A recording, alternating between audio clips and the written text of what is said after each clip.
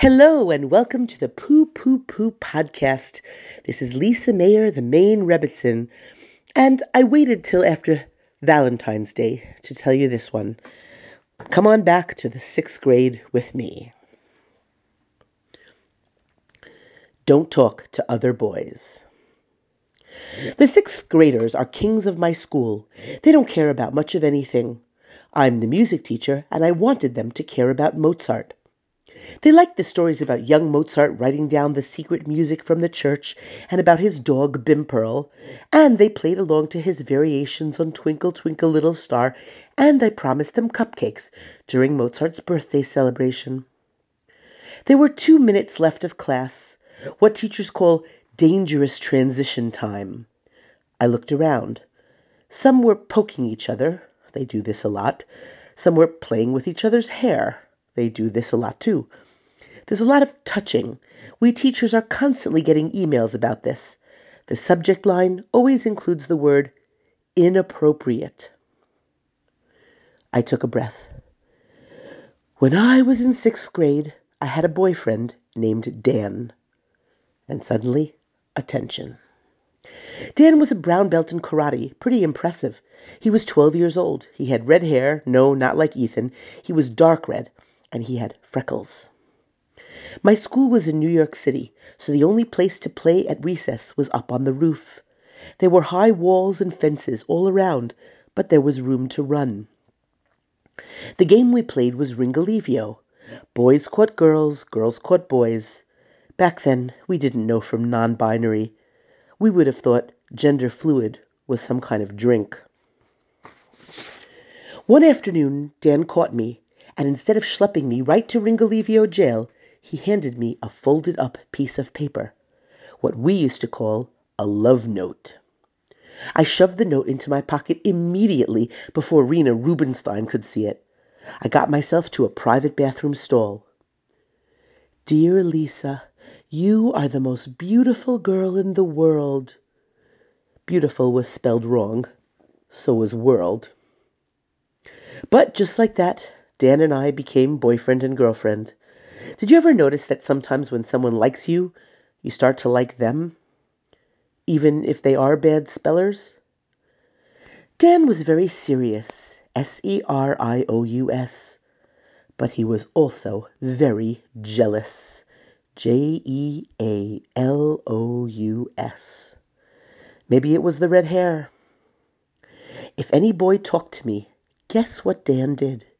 He picked him up, like lifted his whole body, and threw him head first into the garbage. Those big garbages you have in schools. Head down in the stinky garbage, feet up flailing into the sky. At first I thought it was a coincidence. Wow, that's funny. I was just talking to Jason. What's he doing in the garbage? Or Michael just said hi to me in the hallway. Did he slip or something and land in the garbage? Or why is everyone suddenly in the garbage? When Dan walked down the hall towards my locker, boys stepped aside. Once I saw another boy run down the hall to warn his buddies to get away from Lisa's locker. Dan's coming. It was a problem. I had a lot of friends who were boys, and they stopped talking to me. At this point, the 6th graders at my school were looking at me in horror. Ms. Mayer, that guy is too controlling. Why did you go out with him?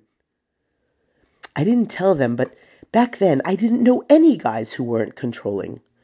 The principal of our school, Rabbi B., the conductor of my orchestra, the rabbi and youth director at our synagogue, the coach of our softball team. Even my dad was boss of the family, a beneficent boss, but still. That was my world.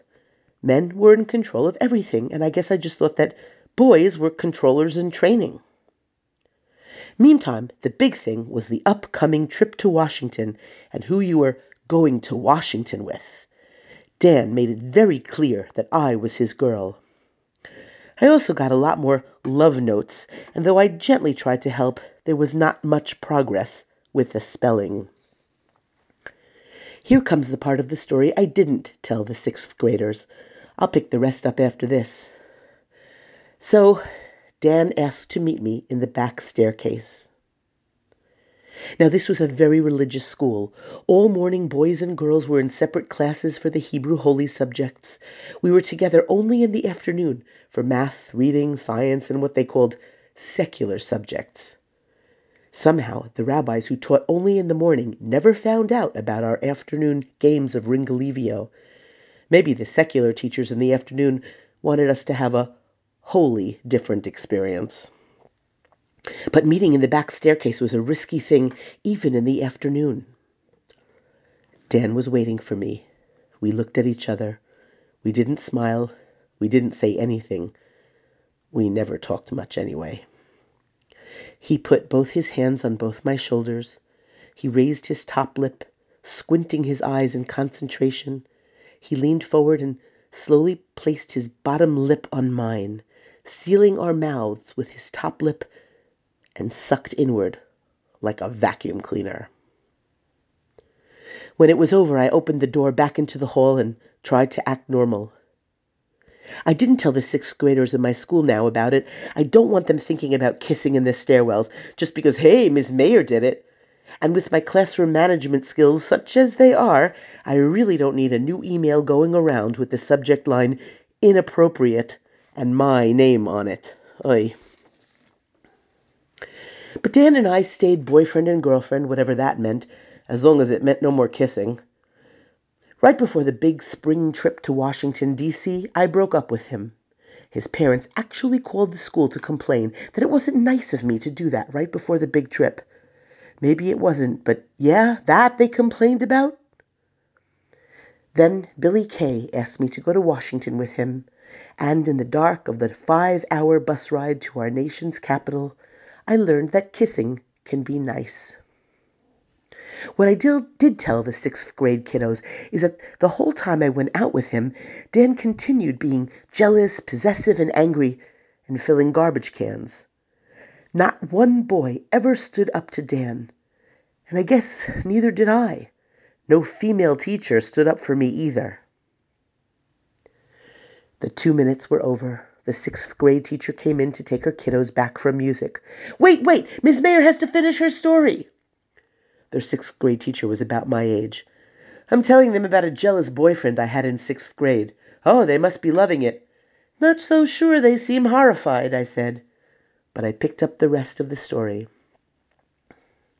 One time, Dan got so jealous when he saw a boy talking to me that he punched open the door to the boys' bathroom, kicked open a stall, and broke the stall door.